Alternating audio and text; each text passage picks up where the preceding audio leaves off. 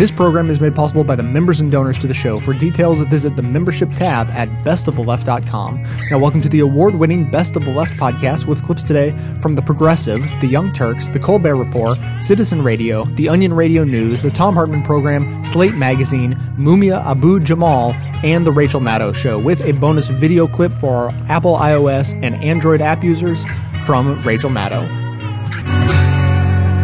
I just plowed through the FBI's 191-page internal investigation of its own spying on domestic political groups, and what I read doesn't reassure me. In fact, if you're engaged in nonviolent civil disobedience or in direct action, your odds of having an FBI file on you seem pretty high.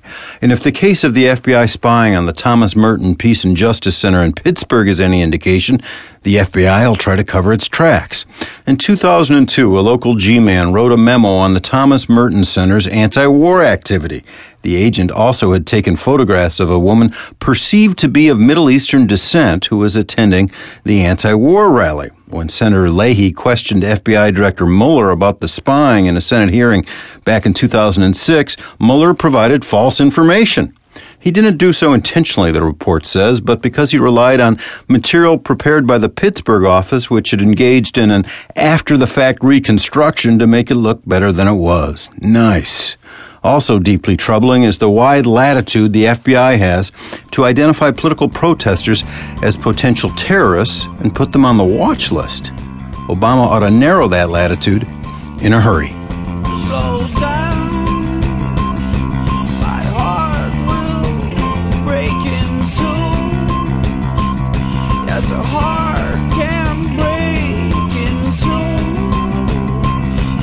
Hurry up, let's go, let's break this heart in two.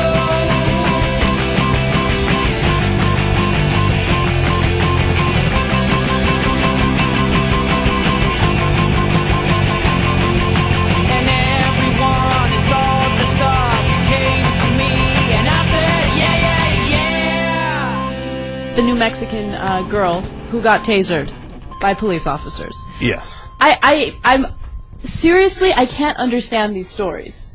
I can't understand how police officers can justify tasering a 14-year-old girl in the head. But we have video of this. Ouch! Those Jesus. are the damages that the taser did to this young girl's head. Yeah, those are stitches. Yeah, that didn't work out. All right, we're gonna and then her face too. Man, that's nasty. Now, by the way, we'll explain a lot of the story here as we go forward with the video, etc. But one thing I want to tell you is the cop says, look, in the middle of the argument, she started running into the street, and so I had to take, and she wasn't looking which way she was going. So basically, in order to protect her, because she might get run over, I had to taser her. So that's why she took one in the head. Okay, one in the head and one in the hip. And then, this was it, right?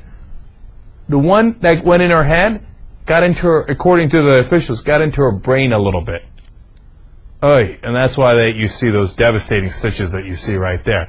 All right, now let's check out the story on it and then come back and talk about it. More controversy over tasers, this time because a New Mexico police chief tasered a teenager in the head. The 14-year-old girl's mother says she and her daughter were arguing, so she drove to the police station to get help. The girl ran off.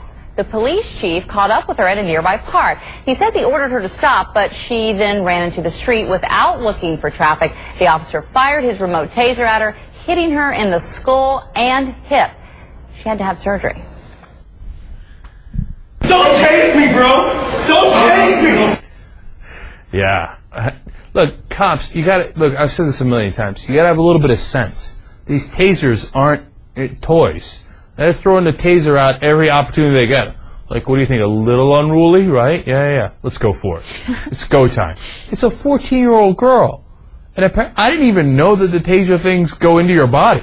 I didn't know that either. I mean, and that thing that went all the way into her head. Mm-hmm. Have some sense, dude. I mean, they got into a silly fight with her mom over cell phones or something, and then she comes and, since the girl's being unruly, asks for the cops' help. This is not helping the mom. How terrible do you think that mom feels right now, though? Oh. That she went to the cops. Yeah. And instead of helping the situation, they made it just a million times worse. Right. And now, of course, they're considering action against the cops. And I think that that's justified. And you know what the cops are going to say? They're like, they come and ask for our help. And then when we taser their 14-year-old daughter, then they're going to turn around and sue us. Yeah, because that's not how you help. Okay. Do you think that cops are under the assumption that tasers cannot, cause permanent damage to a person's health? Because, I have to be honest with you. I didn't know that a taser had the ability to do that to someone. So maybe police officers are under that assumption? I don't know. I gotta hope that when they give out the tasers that they give a little, instructions with it. It doesn't seem like it. Because if they did, I think they would be a little more careful when they use a taser. I have a theory on this. I think they think they're in Star Trek. And they're like, the phasers are on stun. It'll be fine. I've seen it. They get stunned and they get back up later. It's fine. No, you schmucks, that does some real damage, as you can tell. Be cool with the taser. Be cool with it. Okay, put it down. Don't use it unless it's a real emergency. And you think, should I shoot the guy and put a bullet in him? No, let me taser him.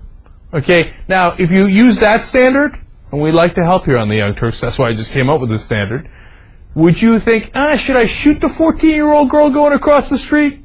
No, let me taser her. See, you wouldn't do that, right? Because it wouldn't even occur to you to shoot her. Mm-hmm. Only use it if you're about to shoot someone and you think, let me use a little less lethal force. I'm the most reasonable guy in America. It's over. I'm glad you think that of yourself. Congratulations. It's over. I'm the most reasonable guy in America.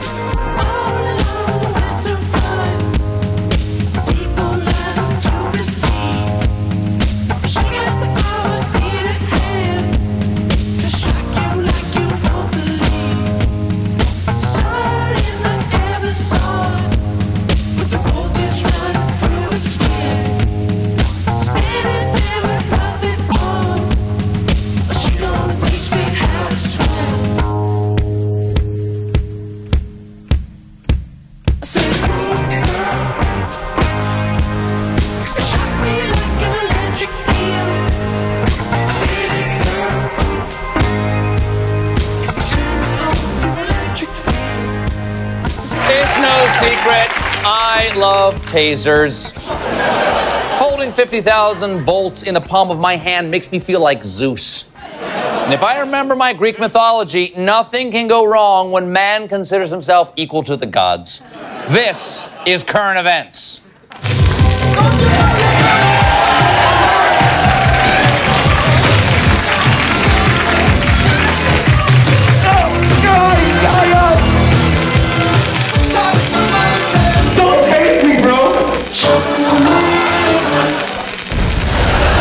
First up, recently in El Reno, Oklahoma, a concerned grandson called 911 to report that his 86-year-old grandma was so despondent he was worried she would hurt herself.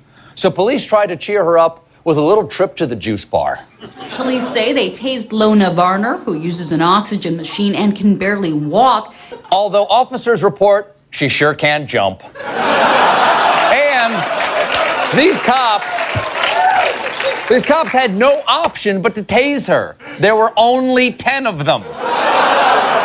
And when 10 cops stormed into her room, she, quote, took a more aggressive posture on the bed. She aggressively adjusted her Craftmatic from supine to recumbent. But the cops held off until she reached under her pillow and pulled out a kitchen knife, screaming, "Get the f*** out of here. I will stab you and kill you. I killed 4 Japs in World War II. Good for you.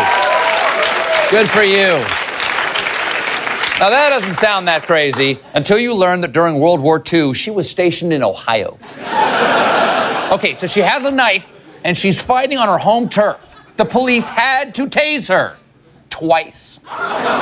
Remember, an 86-year-old has the strength of 2 43-year-olds. Do the math. Of course, the woman and her grandson are now suing the city of El Reno. But there's no case here, folks. Remember, the 911 call said she might hurt herself. And I believe that should be left to professionals. Uh-oh! That sizzling sound means it's time for Future Shock, where we get a taste of the future of non-lethal force once we unswallow our tongues. Nation, this may shock you, but the next generation of tasers will not. Enter the Dazer Laser. A powerful laser gun which can temporarily blind and disorient a suspect. Yes, the Daser laser. The future is bright, followed by prolonged darkness. And the beauty of this product lies in its simplicity. Minimal training, it's not hard to aim a light at somebody. And nothing makes me feel safer than the idea of a minimally trained police force with the power to blind. But most importantly, the Daser laser proves what I've long suspected. Police will embrace any weapon that ends with azer. It's only a matter of time before we're subduing suspects with the mazer or the glazer, which covers perps with a thick layer of Cinnabon icing. And anyone who's ever had a Cinnabon knows they will render you immobile. And that was Future Shock. Last but not least, folks, a heartwarming tale. Actually, it heats up all the organs to a certain degree. It's about a taser being used to take down the #1 threat to America, bears. Yes. Recently, a bear tried to break into the home of Alaska Police Lieutenant Dave Parker, and he turned that grizzly into a sizzly. Jim? Prongs hit the bear in the shoulder, and the bear promptly inverted with its legs up in the air and started spinning around. He didn't just incapacitate that bear, he made it breakdance. I say, good job, officer. Unfortunately, no good deed goes untased, and the officer's superiors took away exactly the wrong lesson from the incident, and they issued a public statement advising Alaskans not to tase bears. Really? What other options do we have? Bears are immune to all other police tactics. You can't use racial profiling, because I'll say it, all black bears look alike to me. And you know you can't interrogate them. Bears just see good cop, bad cop as entree cop, dessert cop. Well, that's it for current events, folks. Join us next time when I show you a convenient trick for getting your kids out of the pool. It's time to man up. A man enough. It's time to man up. A man enough. It's time to man up. The phone is up. The blinds are down. Me and my heart are out of town. The sign is hammered up. Do not disturb. Don't say another word to me. It's time to man up. This poor woman is pulled over on the side of the road, and she's going to get a traffic ticket. And apparently, for whatever reason, she has to sign her ticket, which is already a dumb system. What if you have someone who doesn't want to sign the ticket? Then you're going to have trouble for no good reason when you didn't need that kind of trouble. Just give them the ticket like they do in other states. But no, she's got to sign it. So a cop decides, since this 72-year-old grandmother is not going to sign the ticket, guess what he has to do to her? He has to taser her. All right, watch. The cops were so bad here, they even lost Fox and Friends. Imagine. Let's watch this clip. High drama on the Texas highway, caught on tape, and it ends with a 72-year-old great-grandmother being tasered. Watch this. Police say it started when she refused to sign a speeding ticket and started disobeying officers. So they tased her. Get over here now! Give it to me and I'll sign it. Oh, you're going to stop me? Ma'am, you're going to stop the 72-year-old woman? Wow. She was squaring off with them. Police say the women continued to ignore orders, so they took action. Hey, get on the ground! Get on the ground!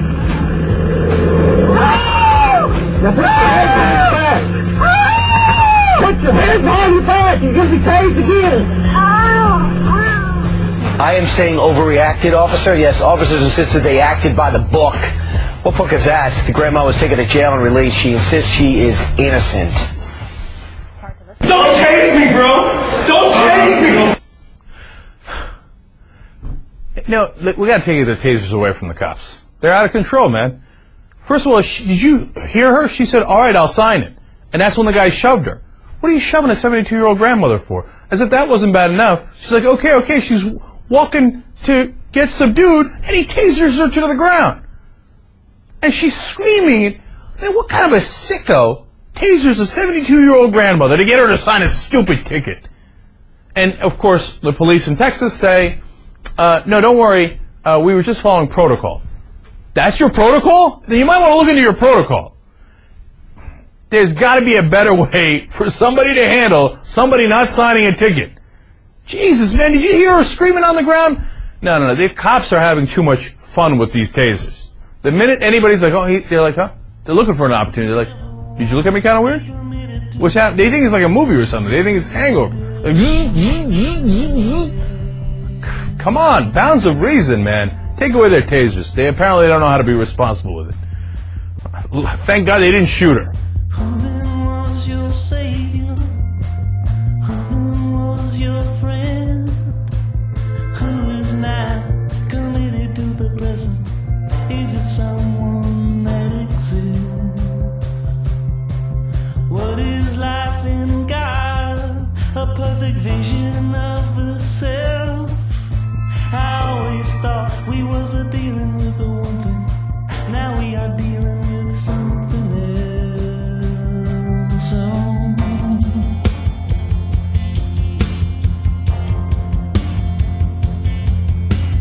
Do you see my smoking guns? They're smoking from a shooting, smoking from shooting, smoking from shooting at nothing. And right now, our interview with Digby, who can be read at digbysblog.blogspot.com. The three of us write a lot about tasering, and for some reason, even within the liberal community, there's a huge lack of empathy for tasering victims. Why do you think normally compassionate people have such a lack of humanity on an issue that literally results in electrocution, injury, and sometimes death?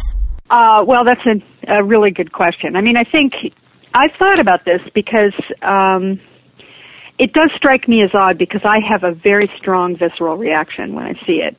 I don't laugh. I don't find it funny in the least. It actually turns my stomach. And I don't know whether or not that's just me. I don't think I have a peculiar view of violence that, different than other people. I mean, I'm not, ultra sensitive. I'm not crazy about it, but I don't go out of my way to avoid it in movies or anything like that. So I don't really know why that is. I think what may have happened is that it's been portrayed as being less severe than it really is. I think people have gotten the idea that this is that it's not as horrifyingly painful as it is, and that it's survivable. Although when you see people who have had, they submit themselves to it, you can tell that, I mean, it's really painful, and they say don't do it again. I mean, it's rare that you see like a reporter or somebody who will submit themselves to it. They don't like it. But for whatever reason, it's become kind of an object of, of humor. There's a certain slapstick quality to it. The whole "don't tase me, bro" thing, I think, was kind of contributed to that. The YouTube, I mean, it's sickening if you go to YouTube and see, tasering after tasering. The comments in them are just, to me, it's repulsive. And yet, it seems to be part of the problem. The more people see it, the less serious they think it is, which is a very strange, perverse effect of having the YouTube culture. Well, it's weird because even like on my Facebook or Allie's Twitter, where we have, and you get this too, largely progressive readerships. I remember when I posted the video of the guy being tased for running on the baseball field, suddenly I had all of my friends, these liberal friends being like, well, he shouldn't have been on the field, bro. Or like, well, the guy's lucky that the cop didn't just shoot him. And do you see this kind of acceptance and this apathy as a sign for a greater acceptance of the police state in general? Yes. Absolutely, no doubt about it. I mean, there are two things. First of all, when I first started writing about tasers maybe 5 years ago, again, I was just horrified by the fact that police were doing this. Now, I had been under the same impression everyone was, which was that this was truly I thought at first it was sort of a revolutionary, sign of technological progress, that cops would use these things in place of lethal force. And I thought, well, isn't that kind of great that, they have a tool now that doesn't actually kill people in situations where they normally would have, injured them severely or killed them. And when I first realized that police, I saw a video down, and I think it was from Miami. The Miami Herald did a big series on it some years back. And it was a traffic stop where the cop just, basically just tasered this woman sitting behind the wheel of her car, completely non-threatening. But it was compliance. And that's when the alarm went off in my head. I went, oh, this isn't in place of lethal force. It's to enforce compliance. This is what cops are using it for. It is to make people comply. And over time you realize that that what it does is the more you see it, and especially since people don't take it seriously, and think it's kind of a light sort of punishment, that we become inured to this and start to believe that we must comply instantly, no questions asked, to anything a police officer says. And obviously the cops have come to believe that too. So what I used to observe always, in rare interactions I'd had with police in my life, they were pretty common sense guys, very good at psychology usually, and good at sort of talking people down from emotional situations. Part of their job, like in domestic situations, was to do that. They had all kinds of techniques to diffuse these sort of situations, and certainly in dealing with the mentally ill and homeless and the sort of disenfranchised people who are just the horrible victims of this tasering. They're the ones who are getting it the worst of anybody. And cops had ways of dealing with it. Well, since this has happened, since the advent of the taser, that's their go-to thing, and they're doing it even when people are in custody. Even when people are in jail or on the scene, they're handcuffed. You see this all the time, where somebody's on the ground and they're still yelling or resisting verbally, and the cop just tases them. So it's not about actually stopping them from from committing a dangerous act. It's to get them to comply unquestioningly with police. And the more we see it, the more we become inured to that. And that's the civil liberties side of this, it's very difficult to write about. I mean, that may just be because I'm inadequate as a writer, or perhaps it's just a difficult subject. But this is the part that really scares me. It's this sort of slow, encroaching police state attitude in which we have a nation now that's devoting huge amounts of resources and tax dollars into policing in a million different ways, especially since 9/11. And we have all these technological tools that are forcing people to do it. It's like, I've written this many times, if you build the police state, it will come. I mean, this is how it works. So, this is just one of there's many prongs to this kind of, prongs is no pun intended, it's a many-faceted story of the encroaching police state in America for a number of different reasons. Tasers are, to me, one of the most obvious ones, and particularly frightening in the sort of insidious way they're kind of customizing the population to, denying themselves their own rights in dealing with the government.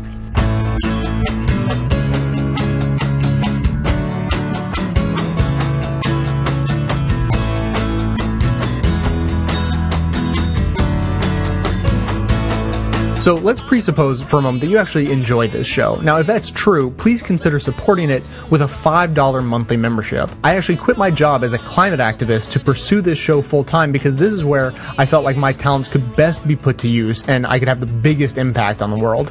But I really need your support to keep going. I produce 10 shows a month of fearless coverage on all the hot button issues we face, maintaining a rock solid schedule, posting shows at least every third day. So if all that is worth $5 a month or as little as $55 a year, a little discount for you, please consider signing up for a membership at bestoftheleft.com. Members even receive bonus audio and video content on top of the rest that doesn't make it into the final cut of the show.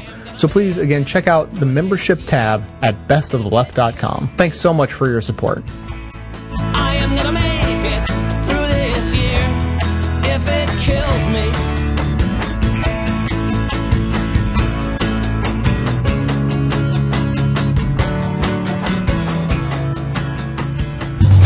It's the Onion Radio News. A stoned underage drunk driver calls America a fascist police state. This is Doyle Redland reporting.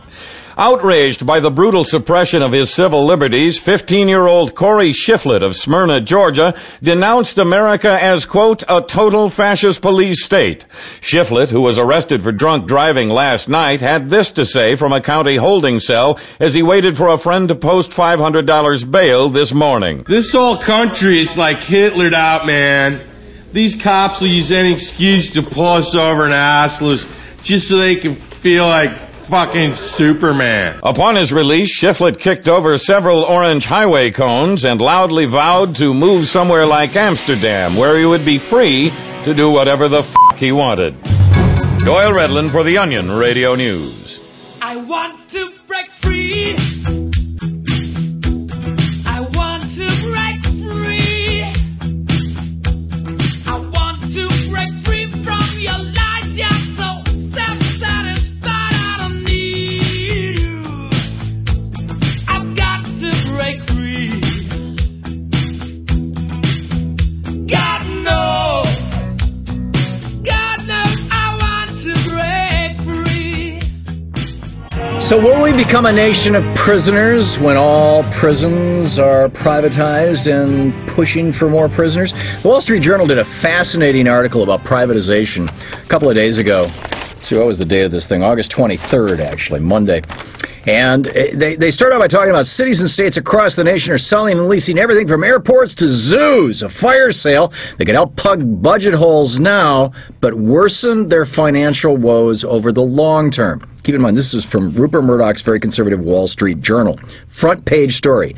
California is looking to shed state office buildings. Milwaukee's proposed selling its water supply. In Chicago and New Haven, Connecticut, parking meters. Louisiana and Georgia airports are up for grab. 35 deals are in the pipeline in the U.S. right now, according to the Royal Bank of Scotland, with a market value of $45 billion, up tenfold from just 2 years ago. Chicago, for example, they know, was the first city they received, or was the city that received $116 billion in 2008 to allow a consortium led by Morgan Stanley to run more than 36,000 parking meters for spaces over a 75-year period.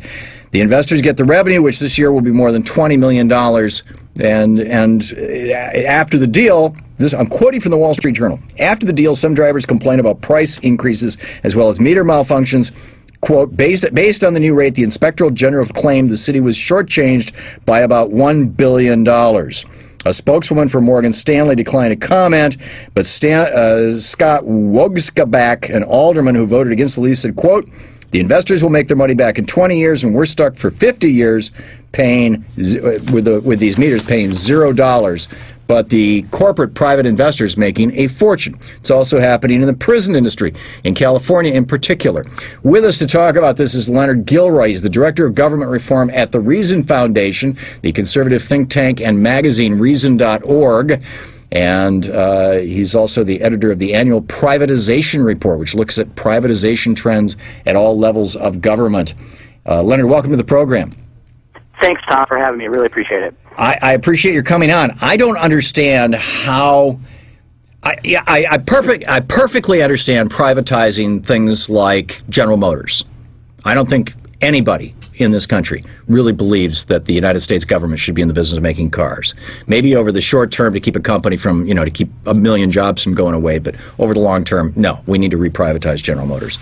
But why privatize prisons, for example? We have more people in prison in the United States than any other nation in the world, both in per capita terms and in absolute numbers. And one of the most aggressive lobbies out there for stricter laws that increase the rates of imprisonment is the private prison industry. Well, Tom, there's a lot in there, so let me just pull some pieces apart.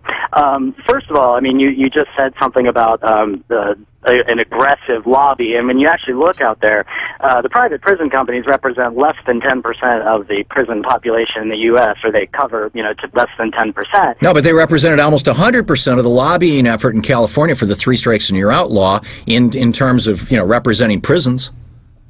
Actually, if you look out there at what the public sector, public safety unions are giving to these debates, what you'd find is that they're spending vastly larger sums to enact the same kinds of laws. And I think, both of us would probably agree on, one issue here, which is, I think lots of people out there would say that we should be sending less people to jail, and we should definitely be looking at sentencing reform and drug policy reform. That's something that Reason Foundation has been very vocal on.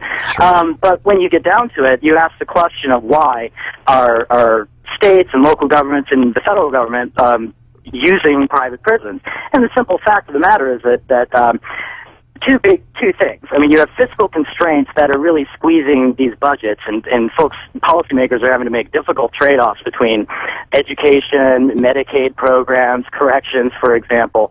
In California, it was brought out earlier this year that they're spending more now on corrections than they are on higher ed, and that for a lot of people in California that seems off balance.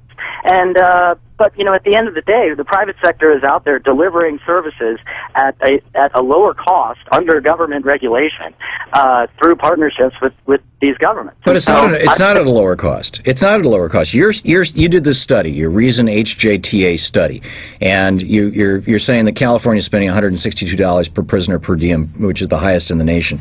But this is based on data from the American Correctional Association, and you don't mention that the ACA is a private, self-regulated organization composed of former and current correction officials.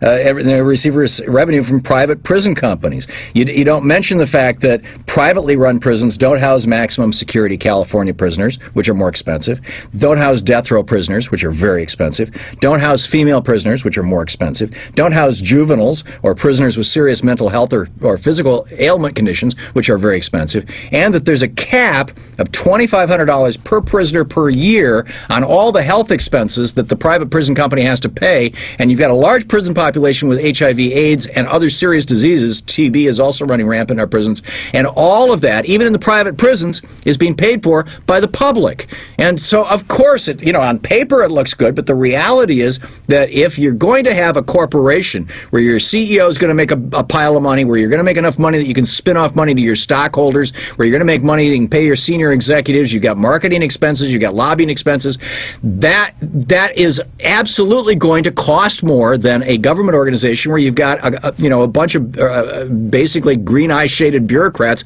making middle salaries and having a decent pension. Yeah, except that you're missing a couple of points there. In California, prison guards are making on average about $73,000 a year plus benefits. And would you do that job for anything less? Well, what I'm saying is that California is spending 3 times the amount per person or per inmate than Texas, and I think about double Florida, which is, these are staggering numbers. In California, just like every other part of state government, the public employees unions have for years ruled the roost there and have been able to, basically extend the spending without demonstrating any measurable results. Wait a minute, let me get this right. We're talking Leonard Gilroy with the Reason Foundation, Reason.org. You're saying that the prisons in Texas, which are notorious for violence against inmates, for horrific conditions, god-awful horrific conditions, where they pay their prison guards less than in the state of California, that somehow that we should all sink to the level of Texas? No, what I'm saying is that if you look out there, California stands nearly on its own in terms of the excess in spending that they're doing in corrections. And if you look at it, over the last 10 years, the corrections budget in California has doubled. And, you know, a lot of that tracks back to California being one of the few states that has a 3 strikes and you're out law. California has a lot of people in jail who you and I would agree should not be in jail. I'm entirely with you on that. And if you read that report that you mentioned of ours, we talk about the potential use of private prisons throughout California, but we also complement that with, you can't just look at this as a, privatization issue. You have larger systemic issues. Well, of course you do, but the fundamental issue is, why would we ever want there to be a private, for-profit prison industry where you've got an industry whose main profit is made by making sure that people like you and me end up there? Come, my lady, come, my lady, you're my butterfly, sugar, baby.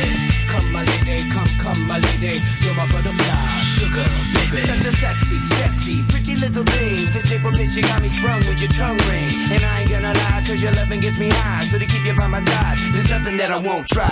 Butterflies in her eyes and her looks to kill. Time is passing, I'm asking, could this be real? Cause I can't sleep, I can't hold still. The only thing I really know is she got sex appeal. I can feel, too much is never enough. You always there to lift me up when these times get rough. I was lost, now I'm found, ever since you've been around. You're the woman that I want, so I'm putting it down. Come, my lady, come, my lady, you're my butterfly, sugar, baby. Come, my lady, you're my pretty baby, I'll make your legs shake, you'll make me go crazy. Out of Georgia. For several weeks now, Georgia has been the site of some of the largest prison protests in years.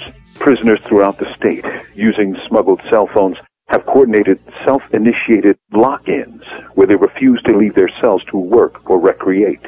One would think that such an action would please prison officials, but when prisoners organize, even to lock themselves up, prison officials get worried, and they bring out the tools with which they are accustomed.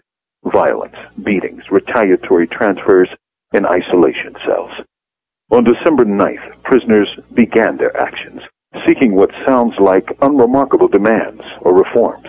Access to educational programs, fair parole procedures, decent health care, nutritional meals, pay for their labor, and an end to cruel treatment by staff. Thousands of men, black, Latino, whites, Muslims, Rastas, Christians, at Georgia's Augusta, Baldwin, Calhoun, Hancock, Hayes, Macon, Rogers, Telfair, Valdosta, and Ware state prisons joined in this nonviolent protest. No staff members nor prison property has been either threatened or harmed. Elaine Brown, former head of the Black Panther Party, has helped these men through the Concerned Coalition to Respect Prisoners' Rights and has spoken out in support, as have Georgia's NAACP, Nation of Islam, and other groups. Some coalition members have visited Macon Prison near Atlanta to get a look at conditions. Black Agenda Radio's Bruce Dixon and Glenn Ford have carried the story via the internet around the world, and the world is responding with support by emailing and phoning prison officials and Georgia politicians who support these just demands. At last report, despite government repression, the strike is spreading by leaps and bounds, as it should. From death row, this is Mumia Abu Jamal.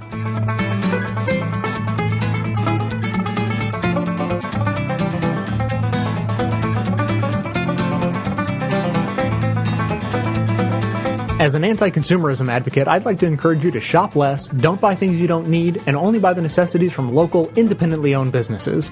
That said, if you don't take this good advice, then at least there's a way to shop that helps support this show at the same time. Simply click through to Amazon.com, just one of the major companies under constant boycott by one liberal cause or another, from the banner posted at bestoftheleft.com. Better yet, click through just once and bookmark that link to use every time you shop. Your shopping experience will be identical to normal. It will cost you nothing extra, but 7 to 8% of the cost of your order in soulless corporate blood money will be siphoned off and used to tremendously support the production of this show. Thanks for doing the right thing, whatever you consider that to be.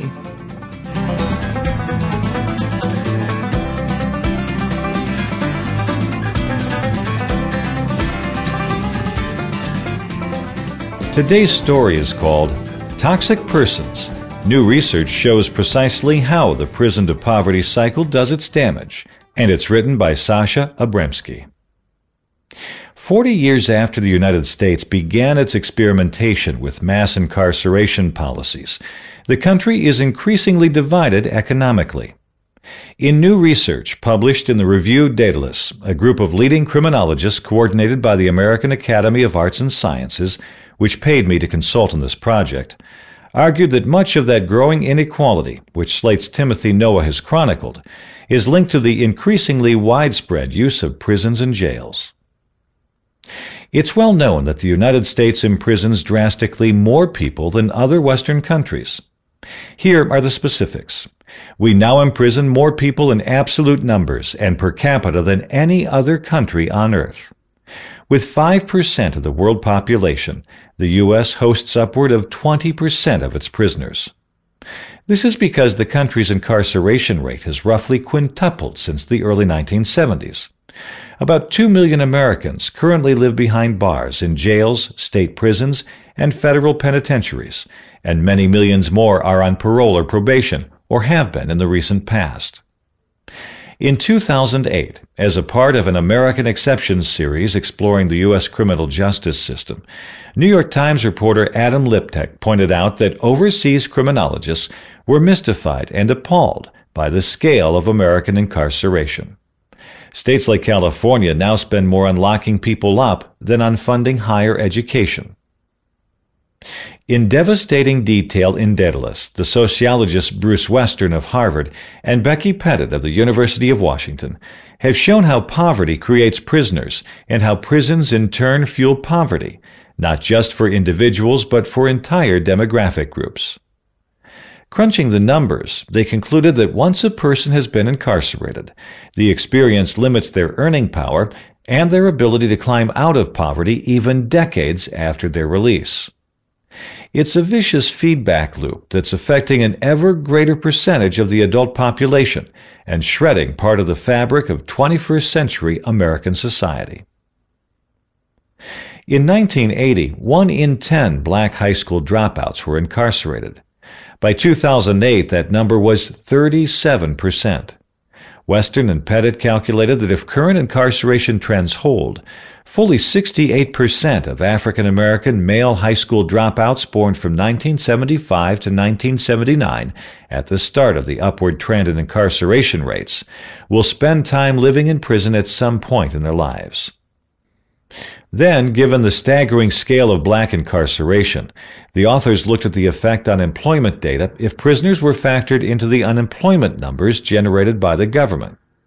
Using that more realistic measure of unemployment, they found that fewer than 30% of black male high school dropouts are currently employed. 70% are jobless. Those are the sorts of unemployment figures one associates with failed third world states, rather than the largest, wealthiest economy on earth, and they augur ill for long-term social stability. It gets uglier. When high school dropouts buck the trend by coming out of prison and finding steady work, they overwhelmingly hit a dead end in terms of earnings. Western and Pettit found that after being out of prison for 20 years, less than 1/4 of ex-cons who haven't finished high school were able to rise above the bottom 20% of income earners, a far lower percentage than for high school dropouts who don't go to prison. They conclude that the ex-cons end up passing on their economic handicap, and by extension the propensity of ending up behind bars, to their children and their children's children in turn. As evidence, they cite recent surveys indicating children of prisoners are more likely to live in poverty, to end up on welfare, and to suffer the sorts of serious emotional problems that tend to make holding down jobs more difficult. University of California at Berkeley professor of law Jonathan Simon writes that these men and women in many ways become the human equivalent of underwater homes bought with subprime mortgages.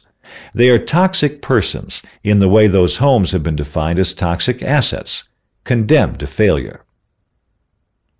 Last year, for the first time since 1972, the total number of people in prison in America declined. That's a good thing. It suggests that legislators, along with the broader voting public, are finally waking up to the huge and unsustainable financial costs that states are absorbing by keeping large numbers of low-end offenders locked up. But the reasons for scaling back the prison system ought not to be framed solely as a cost-cutting measure that's necessary but nasty. As this new research so clearly shows, locking up poor people in historically unprecedented numbers has undermined one of America's most durable and valuable traits, social mobility.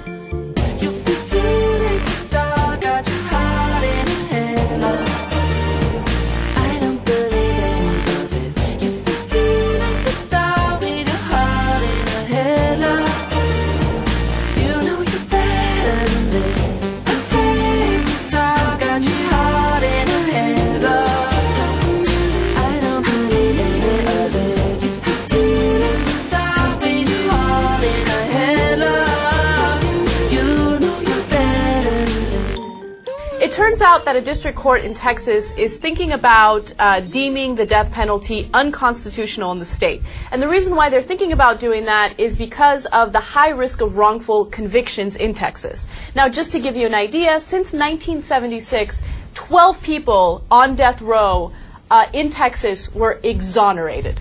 Yes, and nationwide actually 139 have, which is a huge number. And that's actually why I changed my mind on the death penalty. I was pro-death penalty before, and I think theoretically it might make sense, okay? But in reality and in practice, we were set to kill 139 people who were not guilty, okay, who were innocent. And those are the guys we found out about. How about the ones we didn't find out about and already executed? So to me, that's a game, set, and match. Okay, right. That's it. You can't, like any decent human being can't say, oh yeah, we should execute some innocent people. That's awesome. And it's one thing if, hey, you know what, it's a tiny, tiny, tiny percentage and you're never going to get it perfect. Okay, then you can make that argument, right? So people will still find that argument heinous in a lot of ways, but you can make it.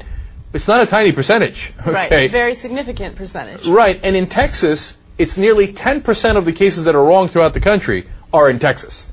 Okay, so they get it wrong all the time. Here's amazing stat number 2.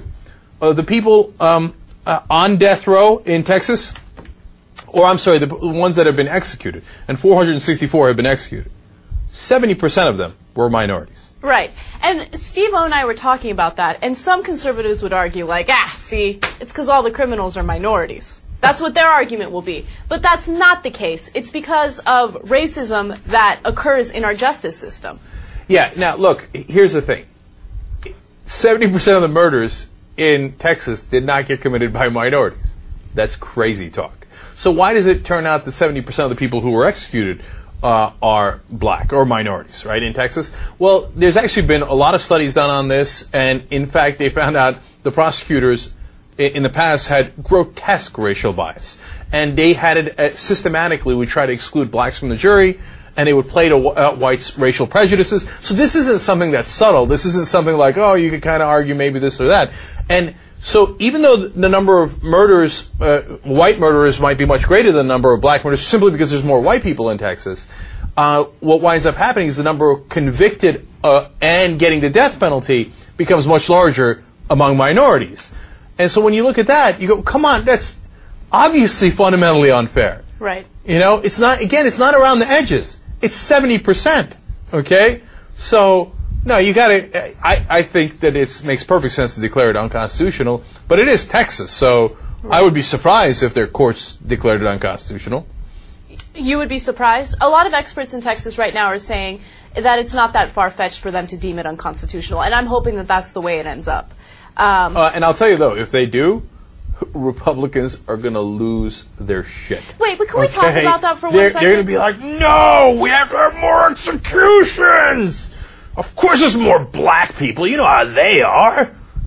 Executions. Oh, and then it's the courts that are declaring it unconstitutional? Right. Oh, my God, their heads are going to explode. No, but can I make one point about that really quick? You know, Republicans are the ones that, most of the time, are the most religious, right? They're Christians, they have morals, they believe in the Bible. That's what they claim. That's what they claim, but they have no idea what's in the Bible, okay? I grew up in Sunday school, okay? And when we talked about the death penalty once in church, and as a Christian, you are supposed to be against the death penalty because humans are not supposed to judge whether or not another human should live or die. That is supposed to be left to God. Okay? That's according to the Bible. But most right-wingers don't even know that. And they tote themselves as, you know, the ones with the morals. Get out of here. First of all, get out of here. Okay. Second of all, of course they don't know the Bible. How many times have we gone over this in case after case after case? But it's not that they don't know the Bible. They don't give a damn. Right?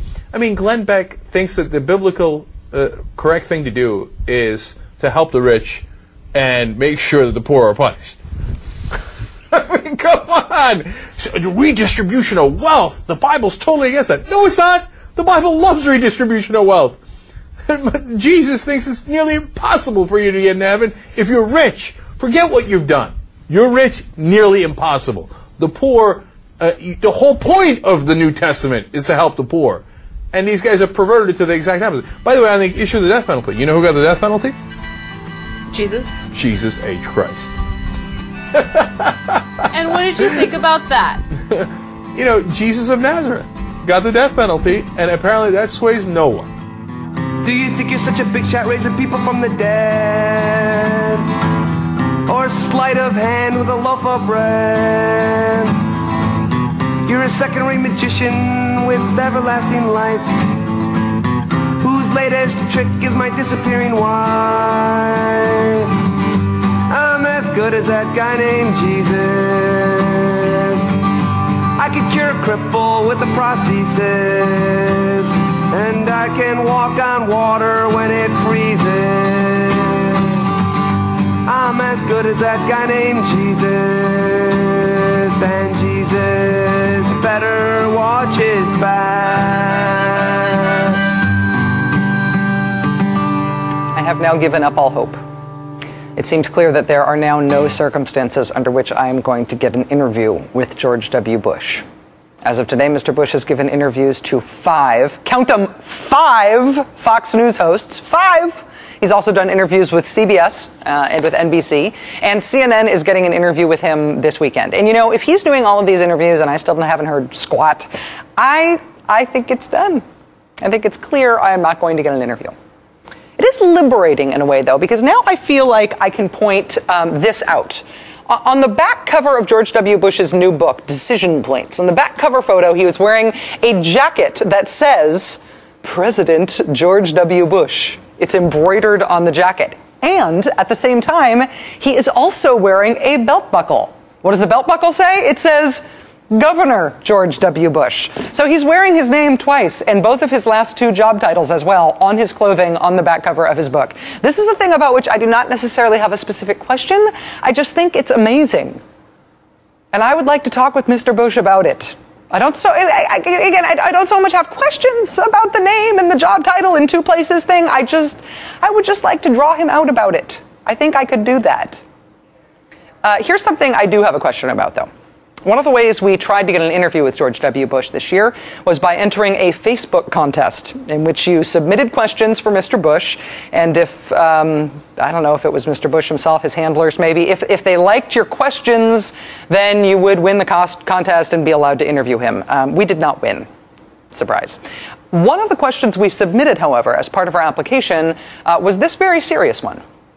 Are you comfortable with every death sentence that was carried out under your supervision as governor of Texas? Well, now, today, more than ever, I would like to have the chance to ask former President George W. Bush that question. The Texas Observer has just front-paged an astounding story about Mr. Bush's time in office as governor of Texas. Mr. Bush oversaw the executions of 152 people while he was governor there. He put 152 people to death. As governor, he had the power to say thumbs up or thumbs down in all of those cases, and 152 times he chose to put a prisoner to death. The last one, the final man executed under George W. Bush's time as governor, number 152, was a man named Claude Jones. Claude Jones was convicted of murder for a killing that took place in 1989, part of a liquor store holdup in which a man was shot and killed. Now, Claude Jones says he didn't kill anyone. He didn't do it. There was only one piece of physical evidence that connected him to the murder.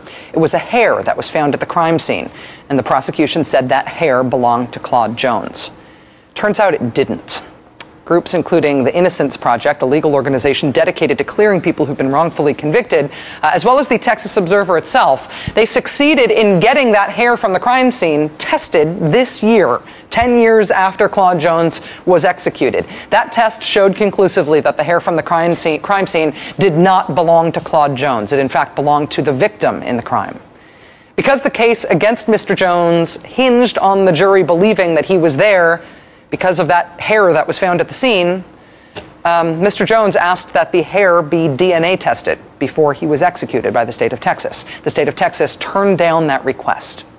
That request for DNA testing was actually made to then Governor George W. Bush. Governor Bush had a system in place in his office in which state lawyers prepared short summaries for him about prisoners who were due to be executed. Mr. Bush used those summaries to make a thumbs up or thumbs down decision on executions, life and death decisions. Even though Mr. Bush had previously stated that he was in favor of DNA testing ahead of executions in capital cases, the summary his staff gave him of Claude Jones's case left out, neglected to mention that Jones had requested a DNA test of that crucial piece of evidence. Mr. Bush just read the summary, presumably, didn't look into it any further. In any event, he gave the executioner the thumbs up, and on December 7th, 2000, in the midst of the Florida recount that would ultimately name him president, almost exactly 10 years ago now, Claude Jones was killed. Joining us now is Dave Mann, senior editor at Texas Observer, who's been covering this story. Dave Mann, thanks very much for joining us. Appreciate your time. My pleasure. The day before Claude Jones was killed, the day before he was executed, he asked for that hair from the crime scene to be tested. What do we know about what happened to that request? Well, it went nowhere, really. He requested a stay of execution, as you say, to have the hair submitted for DNA testing. And he made that request to 2 separate Texas courts and to the governor's office. And he was turned down by both courts, and his last hope was with then Governor George W. Bush. And as you mentioned, he seemingly had a good chance with the governor's office because Bush had previously expressed support for DNA testing to verify someone's guilt before they are executed. And in fact, earlier that year, he had granted a 30-day stay of execution in another case so that that prisoner could get DNA testing. And in that case, the testing confirmed his guilt, and that man was executed. And on other occasions, Bush had expressed support for this kind of DNA testing. Unfortunately for Claude Jones, as you mentioned, the briefing memo that lawyers in the governor's office prepared for Bush did not mention that Jones and his attorneys were requesting a stay precisely for DNA testing. In fact, the words DNA do not appear anywhere in that 4-page memo. Why that is the case is a very good question. In fact, I spent a good part of today calling around to lawyers who worked in the governor's office and on this case to ask them that question, and I haven't gotten any answers on that yet.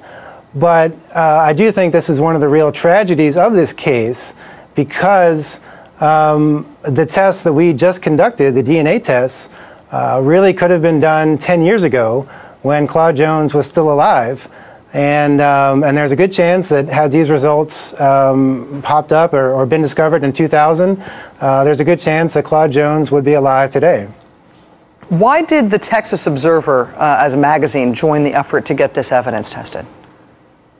We felt this was a real issue of the public's right to know that the hair was still around in a courthouse in rural East Texas, and this was clearly public information that could confirm or overturn someone's guilt in a death penalty case. And we felt very strongly that the public needs to have confidence in the criminal justice system, that the verdicts that are being issued are correct, and if that's not the case, then we need to figure out what those problems are. And so we felt like this case was a real public right to know issue, a public information issue, and we got involved on that basis. Barry Scheck from the Innocence Project, when he was asked about this, I guess he put out a statement about this today, and he attributed this execution to what he called a completely inadequate post-conviction review process. Obviously, leaving out from the summary that went to the governor the request for a DNA test in this case seems like there's something wrong with the system. Seems like that, given the governor's at that time, his feelings about DNA testing, the way he had made decisions on other cases in which DNA testing was pending or possible, given how important that was, the fact that it was left out seems like something was wrong with this post-conviction review process. Is the process the same now? Has it been improved since then? Well, I think there's two possible answers to that question.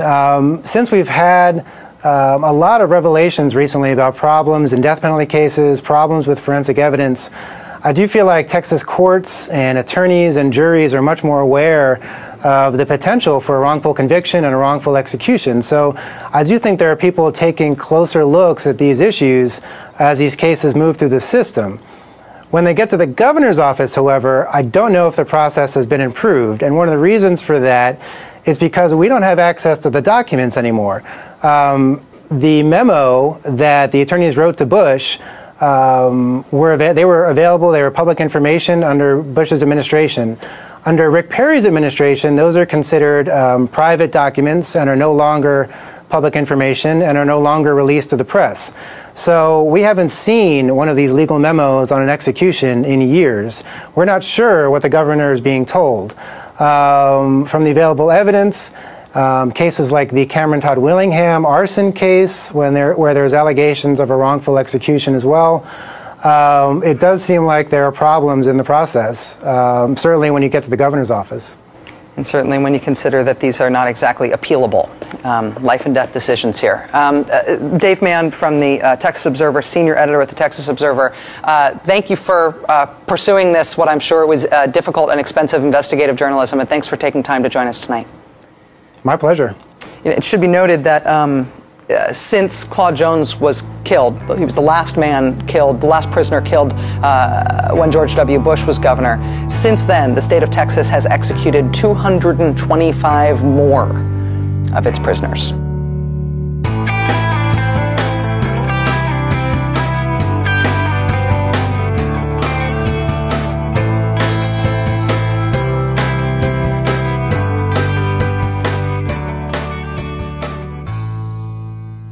Thanks for listening, everyone, and thanks to those who called in to leave messages on the voicemail line. I'm sorry I don't have time to get to those today. I'll get to those in the next show. I just have a lot to talk about myself. But if you would like to leave a comment, question, or activist call to action to be played on the show in the future, the number to dial is 206-202-3410. Now, to get this out of the way, finally we have an answer to the secret topic contest. If you missed the details on this, the question was, what secret topic am I going to be making a show about in the near future that I have not addressed since 2006? This was a big story back in 2006. It had a big update in November 2010, and I expect that there will be yet another update in early 2011. So what's the topic going to be? The other details I added on top of that is that this is a very niche issue. It is literally so niche, it's just one person. It's not a big, broad topic. So it's really basically about one guy and maybe a few people surrounding him.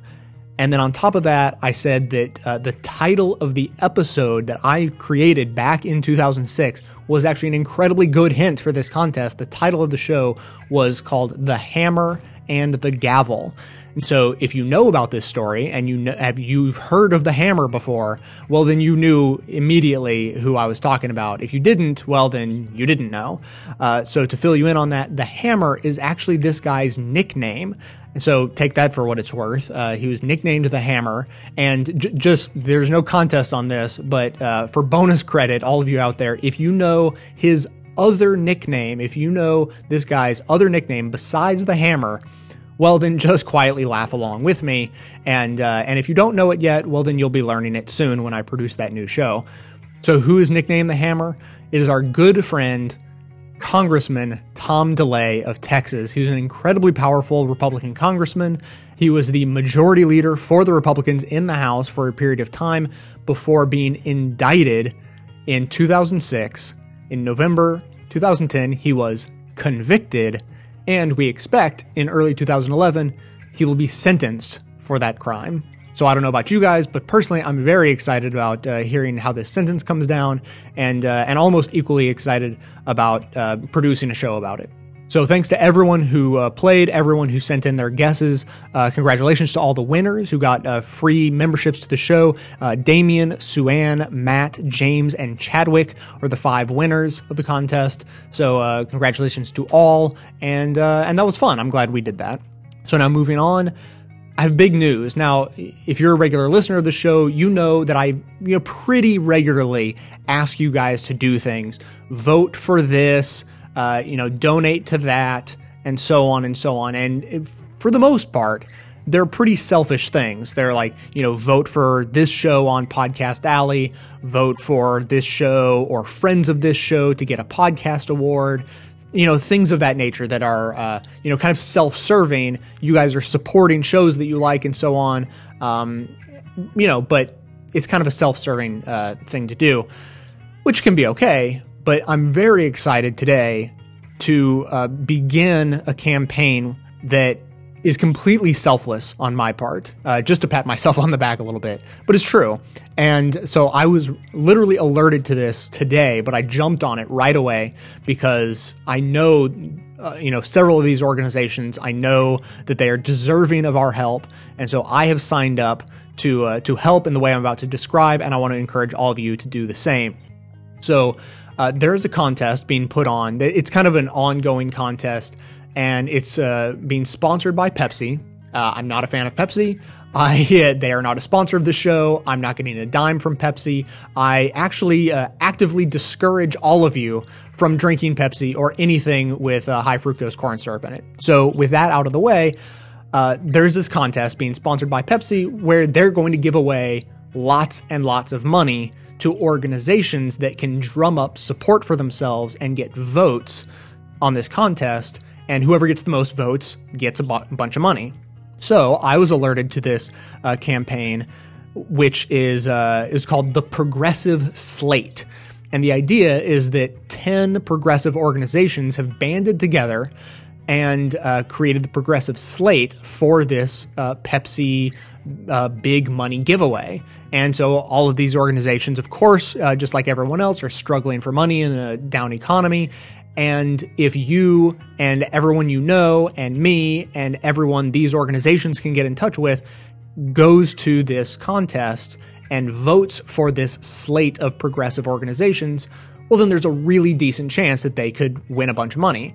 And so I looked at the slate, and I'll read them all for you, but 3 of them I actually personally know. So that's, good for me, I guess.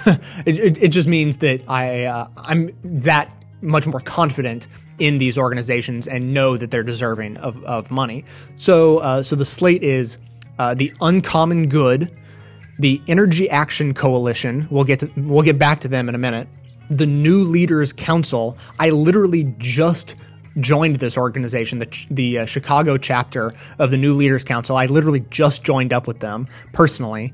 The Promo Fund, the Equality Pennsylvania Education Fund, Netroots Nation, which I attended last year for the first time and plan to attend again this year. That was one of those things that was a really self-serving thing I did last year, where I asked you guys to vote for me to send me to Netroots Nation on a scholarship, which you did, and we won, and it was awesome. And so I love Netroots Nation and want to support them. Of course, continuing, there's GLAAD, longtime gay and lesbian advocates, and then also the Gay, Lesbian, and Straight Education Network, JustGive.org, and Beth Meyer, who's a civic leader in Phoenix, Arizona. All of these details, details about all of the organizations can be found on the website that I'm going to send you to in just a moment.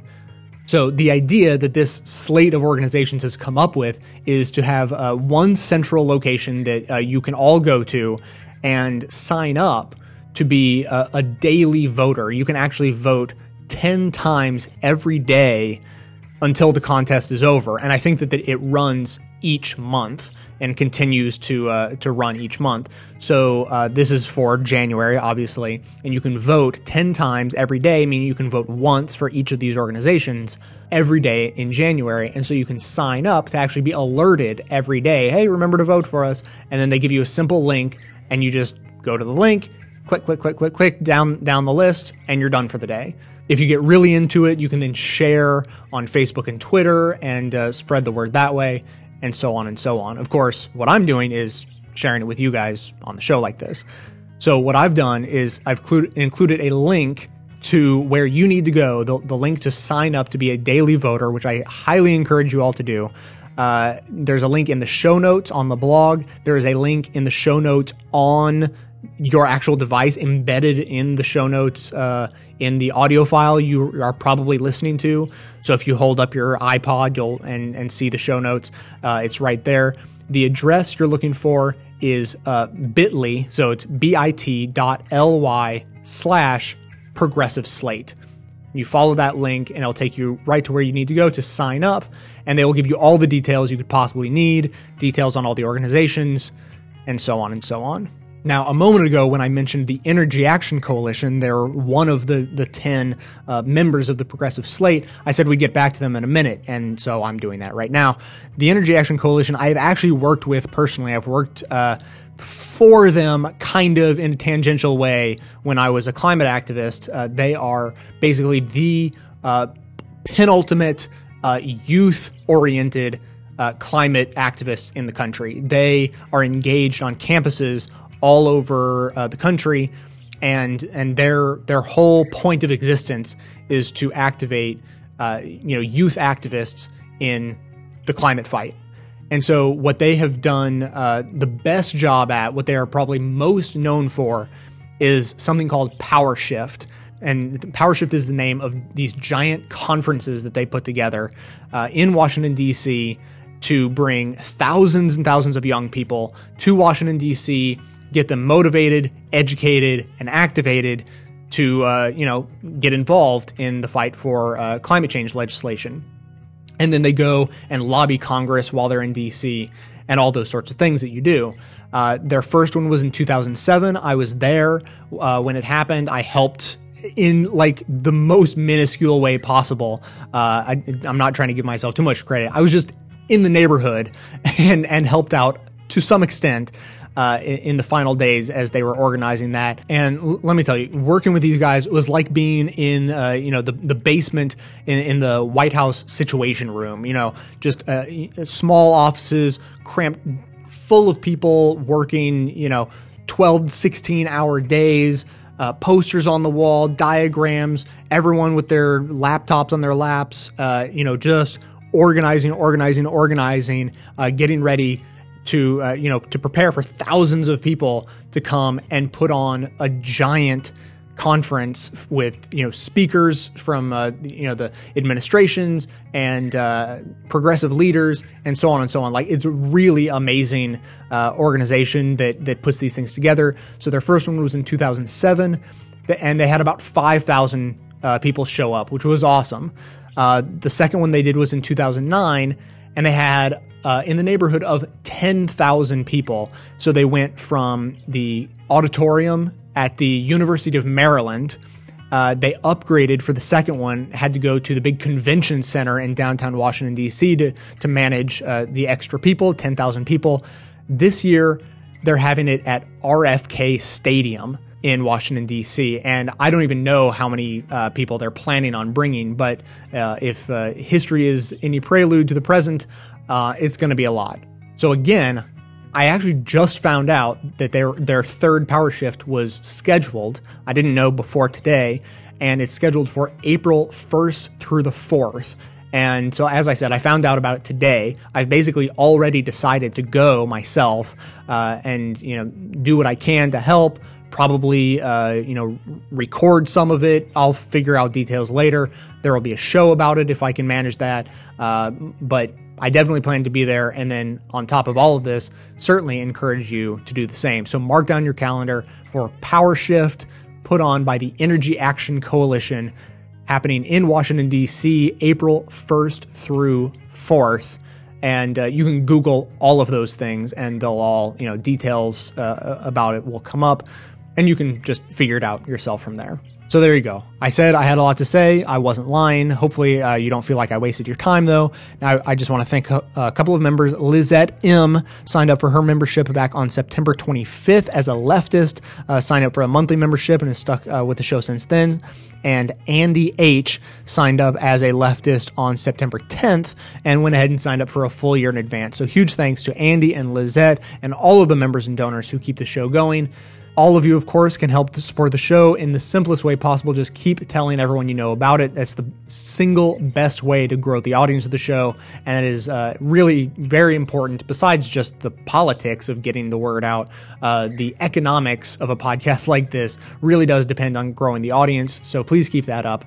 To stay connected with the show between episodes and help spread the word online, join up with us on Facebook and Twitter. And for details about the show itself, including links to all the sources and music and the link to the progressive slate that I told you about already, all of that information is posted in the show notes on the blog. So coming to you from far outside the conventional wisdom of Washington, D.C., my name is Jay, and this has been the Best of the Left podcast, coming to you 10 times a month, thanks entirely to the members and donors to the show from bestoftheleft.com. Fine lines now black and white, 'cause you took apart a picture that wasn't right.